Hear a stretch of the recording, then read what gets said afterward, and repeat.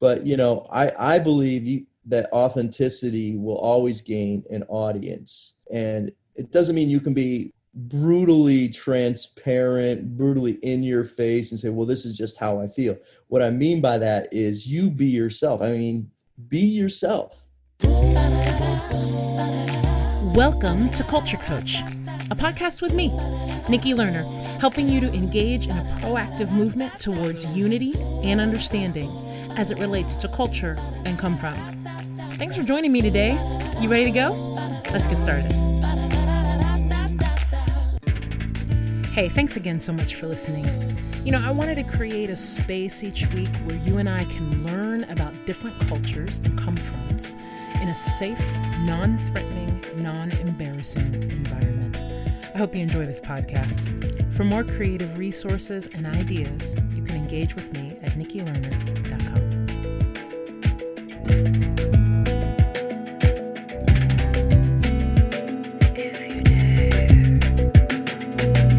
Well, Dave Michener, affectionately known as Mitch, how are you today? I'm great, Nick.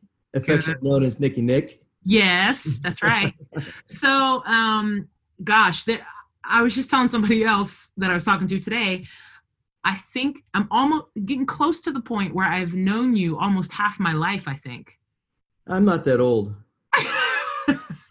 Yeah, probably. I was just that young. I think we met in, was it 99 or 98? Probably, yeah, probably. Yeah. Hmm? That's 19. Yeah. 99. Yeah, so we're getting there. Yeah. That's right, 1990. Yes. So that's really fun that we have walked a lot of life together. Yeah. And have seen each other in different versions of ourselves along the way. And so I'm grateful for that. I'm grateful for that history and the future that we have together. So thanks for that. So why don't you introduce yourself however you would like to, to the people that are listening. Sure. My name's Dave Michener, and I am a husband and father. I'm really passionate about that. I do my best to follow Jesus, and then I try to help people maximize their potential in their context. And for me, for many years, really since 1998, I've been doing that in the context of Bridgeway Community Church, which is a multicultural church. So I have one wife. We've been married like 36 years in a row to each other. And we always wanted two sons. We have three. And they're adults, 31, 20, is this a test? 29 and 25. Excellent. And yep. And a couple daughters-in-law, granddaughters. So my life is full between my family, my friends, and my church. And I love it. You could do a reboot of Full House. Yeah, especially last week they were all here all at once. Wow. Yeah, I put myself in 14-minute quarantines a couple times. Yeah. Yeah. That's great. That's cool. Well, so let's just jump in here now. And I want to ask you, essentially, want to get some context about how you grew up, things that you remember as a kid, or even just your time, even if it was in your ministry work in Ohio. What are some of the things that you remember that were parts of shaping your cultural thought into sort of the person you are now? Tell us about the history. Yeah, sure. I was born and raised in the suburbs of Cleveland, Ohio, and didn't really have a lot of interaction at all with people of other race. We did venture into the city from time to time, and then there was another town, one over from us, that had some African-American people in it. But as a child, didn't have a whole lot of interaction. However, and Nick, you've heard this story before, but I was just a real little guy, and my mom was at the grocery store and had me in the grocery cart, and there was a gentleman who was black-skinned, and I yelled out to him, pointing my finger, and yelled, "Hey, Mom, look, there's a," and I said the N-word. Not once, not twice, but three times. Like, hey, look, it'd be like, hey, look, mom, there's a puppy, puppy, puppy. And I said it really loud, except, yeah. Yes. So here's the deal. I don't remember that at all. My Mhm. mom tells me I was an early talker. Big surprise, right, Nick? Right. She said that there was a TV show that used to say, I see all you 2-year-olds, 3-year-olds, 4-year-olds out there. And I'd say, hey, mom, how come she didn't say 18-month-olds? So I was an early talker. And specific. Yes, very specific, precise. So I share that story because I grew up in a family that was loving, kind, caring, generous, but I learned that from somewhere. I learned that racial slur, the granddaddy of them all, from somewhere. Mm. So that's part of who I was when I was younger, right? And then as I progressed into high school, still pretty much middle class white lifestyle, but I began to see things in my mind didn't make sense. I was very active in a church, a great church, but I would see, that we would support these missionaries who would go all over the globe, and I was intrigued by the different cultures from a very early age.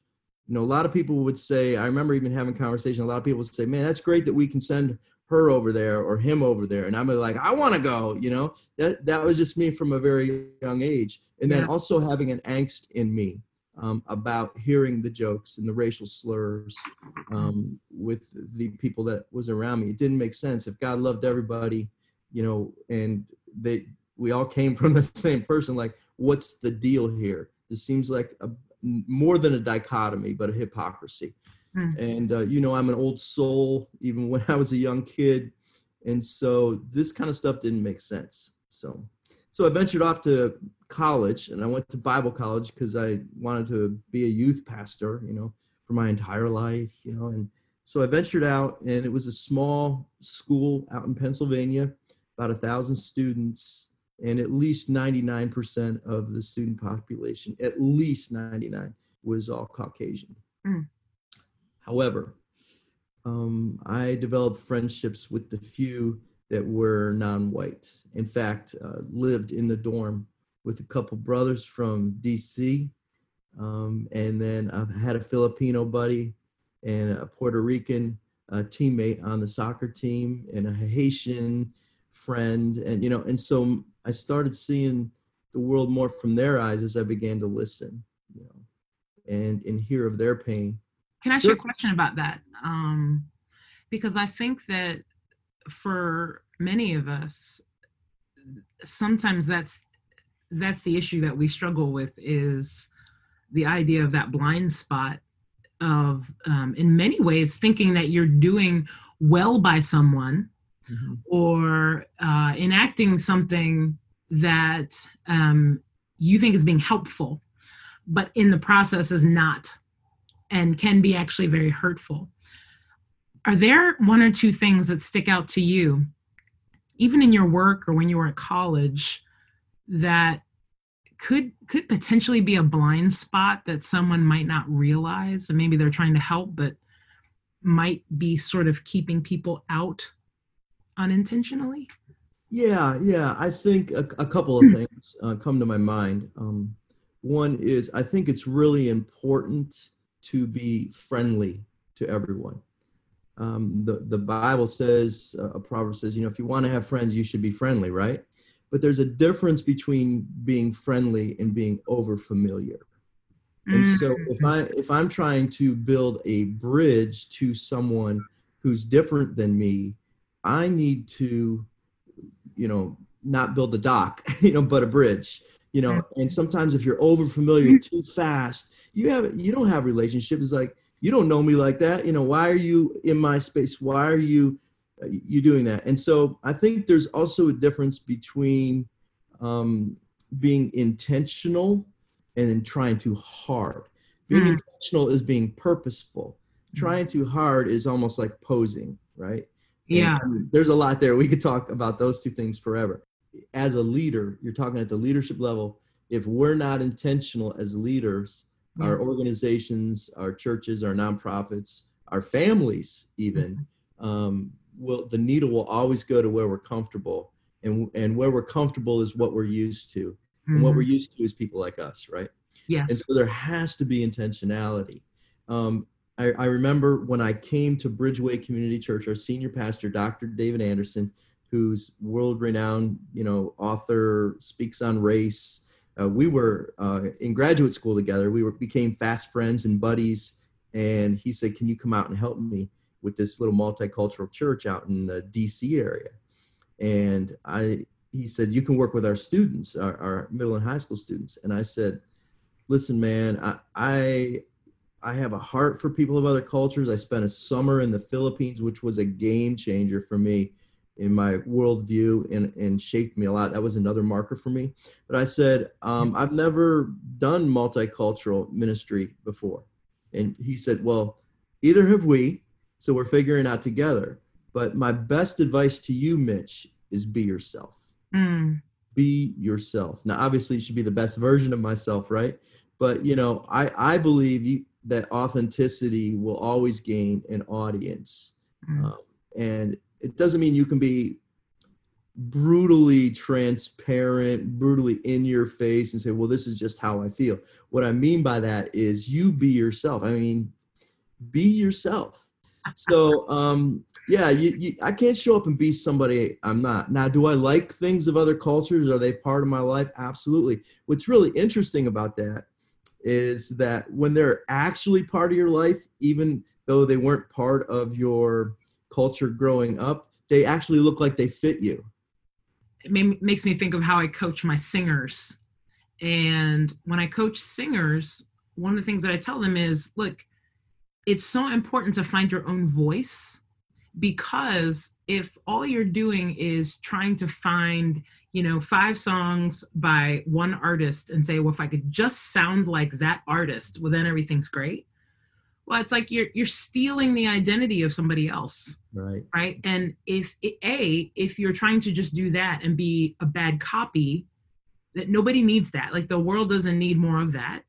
Right. The second thing is that the whole point of anybody even coming to listen to you, even in the context of a singer, or even a speaker being live, is we get you. We can't get that anywhere else. Like, you might as well just, turn on another podcast or watch a YouTube video of some other person talking about culture or whatever, right? You might as well just do that if you're not just going to be yourself. So there is great power in just being able to share who you are. Along those lines, I feel very strongly about what I'm going to say. I don't think you can be a multicultural leader until you're a multicultural, human being. And so while we have to be intentional, because we might not have people that are that different from us in our spheres, right? We may have to break out of our bubble. We may have to break out of our current cultural situation. While we may have to do that, but when we do that, it shouldn't be simply so that you can learn. I mean, I think we should learn.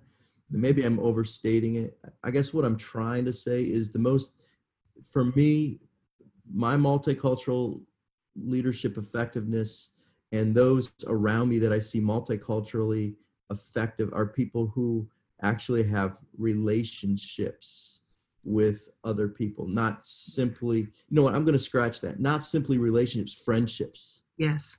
Friendships with them. So it's not enough to just sit down and drink coffee. Don't get me wrong. That's a place, right? Or sip some wine or whatever, right?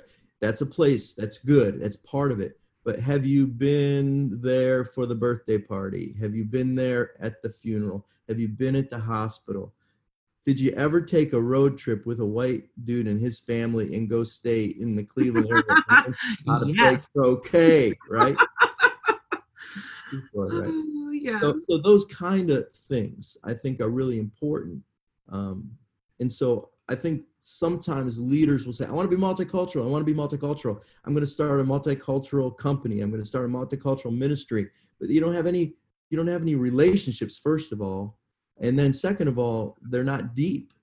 They're not deep because one of the things we're going to learn about being a multicultural leader is we're not going to get it right all the time. Yeah. you know, we are going to mess up sometimes because we're human. And so you got to have enough relationship um, credibility, Right. enough relationship love, enough relationship, um, basically a couple passes in there to be able to process that together and then not just walk away, but you Yeah. know, how do we grow from it? What are one or two sacrifices that you feel like you have made, whether those things were hard or joyfully, either one, in your multicultural work or your life, either one?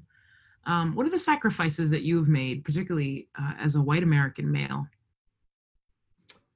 Wow. No one has ever asked me that before in all these years, Good. but I've thought of it. Okay, do I, tell. I Do tell. have. I thought of it. Well, it came at different levels at different times. And Okay. I guess initially we moved out to the DC area. I was living in my hometown as an adult with a two kids, two little boys, you know, 3 miles from my parents' house in my hometown. And I realized that what I was about to do was going to change my family's life forever. I'm not only walking away from the security that we had, but we were venturing into a new church that actually was not couldn't afford me, couldn't afford to pay for my salary and that kind of thing because the vision was so strong in me. I had to follow the call and not the cash, right? Mm, But I also knew we were separating from our family and our support network. So there was that, but it was also that when I was going to hang out with my friends, it might not be my natural choice or first choice of, you know, what I'm going to turn on the radio. It might be that, you know what, tonight we're going to go out for dinner and it's not going to be, you know, hamburgers. It's going to be something different. And to my sons, boys, you're going to eat it. You're going to like it, you right. know? And so there was that, I guess, a bit of a sacrifice. I don't consider those things sacrifices anymore. You Sure. know, I was young in my journey, and you know, I was younger with my family. That was over 20 years ago, right? I don't think I'm making sacrifices now. Um, but what maybe has been different is my voice with the people in my past. um when they look at me, I'm just being super transparent right now. They Yep. might think, oh, there's the guy who loves black people and Hmm. Hispanic people, you know. Right. I'm not so sure what he thinks about us anymore, you know. Yeah. I'm referring to my race. I remember we had a family member ask us, so let me get this straight. You're moving out to the DC area. This was a couple years into it. You moved out and you're around people of all different cultures. And we're like, yeah. He's like, why in the world would you ever want Mm, to do that? You know, and so there's nothing really tangible. It's just sometimes, you know, a few, you know, the looks or the shaking the head. Now, I will say this, my family has grown a million miles, as have we, you know, in this journey. You know, much of my family, yeah. and we're not perfect, but they've progressed on that continuum. So Yeah. I don't know. It's a deep question. I wasn't really prepared for you. That's a I great know. question to ask. I might backtrack on some of it, but I remember early on saying, you know what, this might cost me something, and I'm willing to pay the cost. Yeah. It's been so worth it. Yeah. Once you go multicultural, you never go back. That's right. That's so true. When you do it intentionally and you do it well and you do it long and you have actual friendships, man, I tell you what, it's so rich. It's so Yeah. worth it, you know. And Yeah. it's not like I don't need those stinking friends anymore. It's not like that. In fact, that's how we become bridges because they in some ways they want to hitchhike, you know, with me, Yeah. you know. And you know, I used to not let them. I let them a little bit now. Mhm, I'm like, come mhm. on over, yeah. And, recently I had two sons get married within 77 days of each other. So my family was together a lot from all over the country, right? And Yeah. we had a big party on my patio. Yeah. And some of my family members came, like I said, from all over the country, and they met people in my networks. And like even at the reception, it looked like the United Nations, right? Yes. Except it was a party. I've never seen a party at the United Nations, right? Right. There was just a lot of love in the room. Yeah. And I remember some of my family members having conversations with people that were in my network, not only about the occasion and the wedding, but about business, about politics, about family matters. And then when the dust settled, and you finally go, after an event like that, and you're sitting down talking, many of them said, you just have an amazing group of friends. I've learned so much. Now, if I didn't bring my worlds together, that never would have happened, And so that begins to change other people's perspectives. Yeah, that's so good. As you continue as a person who builds bridges, as you are, I would term you a culture coach for sure. As you are leaning into culture coaching, sharing who you are, as well as helping people around you to help understand other cultures. Where is an area or areas that you still feel like you struggle? If I'm going to be really honest, Yes, with my church folks and my family and my friends, man, I will take a bullet for you. I will go to bat for you. I've got your back. But sometimes I don't know and I know where my voice is with thousands of people. I am blessed to have exposure to thousands of people in my network. But when you start going to the next layer out beyond that, I'm not so sure always what to say or how I will be interpreted. Because there's a lot of static out there. There's a lot of negative chatter out there. And so as a bridge builder, I want to make sure I keep the communication open. And so I'm not always sure when I should speak up and not speak up. Mm-hmm. And I don't know if it's fear-based, like I don't want to jeopardize my relationships. And it's not usually with people of color. It's like I might be the only voice, do I really want to have them mute me? Right. Because another thing I find, and this sometimes irritates me, just a little sidebar here, all right, is that, and I can relate. I'm gonna back up a little bit. I can relate. I've heard my friends of color say, you know what, dude, you get to be white all by yourself. You don't have to represent your race, and I got to represent my race. When I make my decisions. You've heard people say that. You've probably felt the pressures of that, right? Mm-hmm. Well, I feel the pressures of representing other races because they'll come to me and say, so, Mitch, what do you think Black people think about such and such? And I go, let me speak for all Black people now, right? Let me just tell you right now, if that was your podcast, I would listen every day. I'm like, Mitch speaks for the world. Yeah, I'm like, seriously.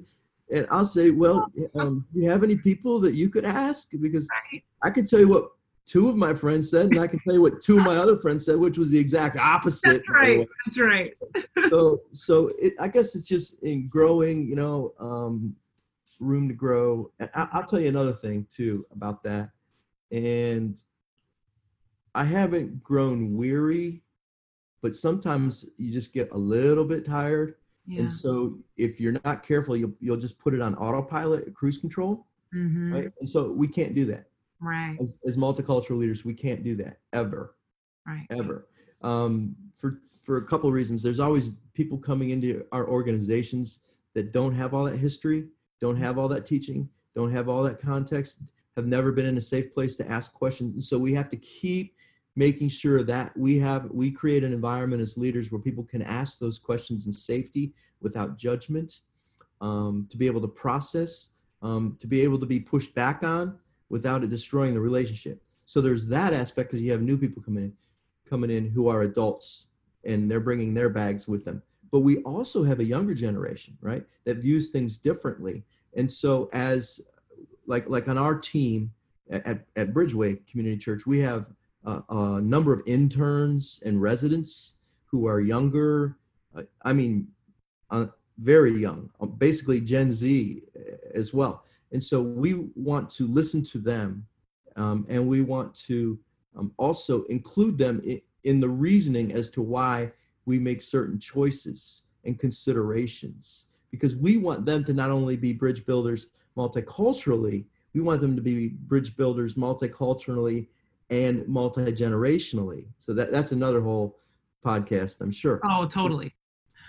Well, that was awesome. Mitch, thank you so much for sharing all of that. And I know that even today, and this is just with regards to culture, this is literally the tip of the tip of the tip of the tip of the iceberg of what you know, what you can share, and just the life journey that you have had.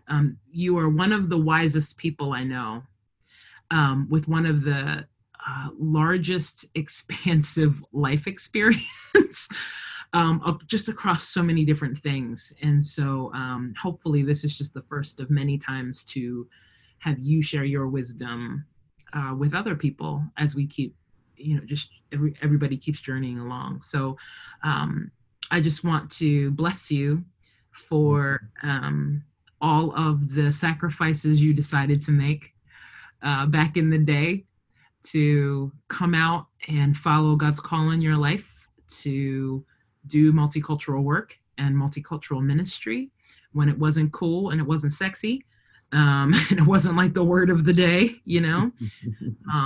with no promises, just the fact that you knew you were supposed to respond. So I bless you for that, and thank you that my life is so much different because of who you are and the good work that you do. So thank you for that. Well, you're so kind. Your words aren't taken lightly. I'm not sure I expected all that either. So you're welcome. I like to keep you on your toes. Thanks. You do a good job of it. All right, Nick. Take care. Hey, thanks so much for making the time to listen. If you liked the insight today, tell your friends and be part of the newsletter at nikkilerner.com. Remember, it takes that first decision to realize your vision for a more generous, multicultural life. I'll see you next week.